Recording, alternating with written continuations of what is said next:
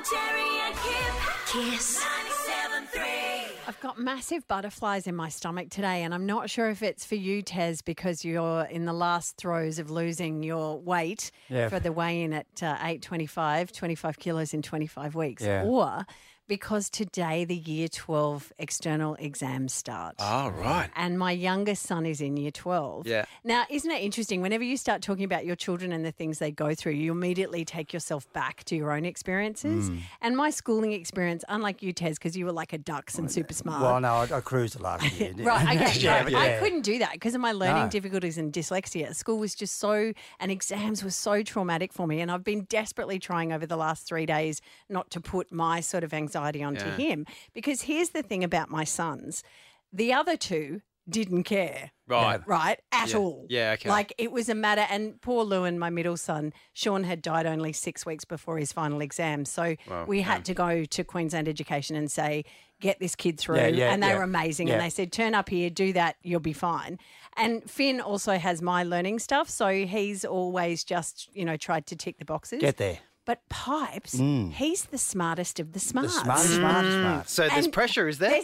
He's put pressure on himself. Yeah. And it's so funny because, you'll love this, Terry. Over the last month, we've been walking the dogs with flashcards of Macbeth. Did you call the dog Spot? So, because, he's got to learn quotes that he can then use. And today is your English exam. Right. And they're doing Macbeth. Yeah. So, I'd start off with out damn Spot and he'd say... Is this a dash hound that I see before me? Yeah, I touch it, not going to clutch it still. Okay, I'm sorry. I asked the Shakespearean to do Shakespeare. That's cool. So it's been full on. And his brothers are hilarious because Pipes has been going to the library probably for the last 3 months. Wow. And finally, Lewin, my middle son, said, Mum, is the library code for something?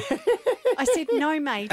He's actually studying. Code for studying. Yeah, right. Right? He's really going to the library. Actually really it's going to the library. It's not a new pub in the valley called the library. Yeah, Sounds good, right? doesn't it? But it's funny because, and I know there's lots of Year 12 students who are heading off to English. All of them are doing it. It's compulsory. Yep. But, a friend of mine who works in the education system said that pretty much now there is a pathway to anything you want to do. Yes. So you can do a business degree that can get you into law. You can do sort of physio that gets you into medicine. Yeah. True. Apparently, one of the only things you cannot get a pathway to, and in fact, I think it's the only one, Yep. is a train driver. A train driver. No pathways. No pathways to train driving. You just have to go and do a course. Right, okay. There's a track, certainly. Yes. I don't know. Yeah, surely you can get fast tracked.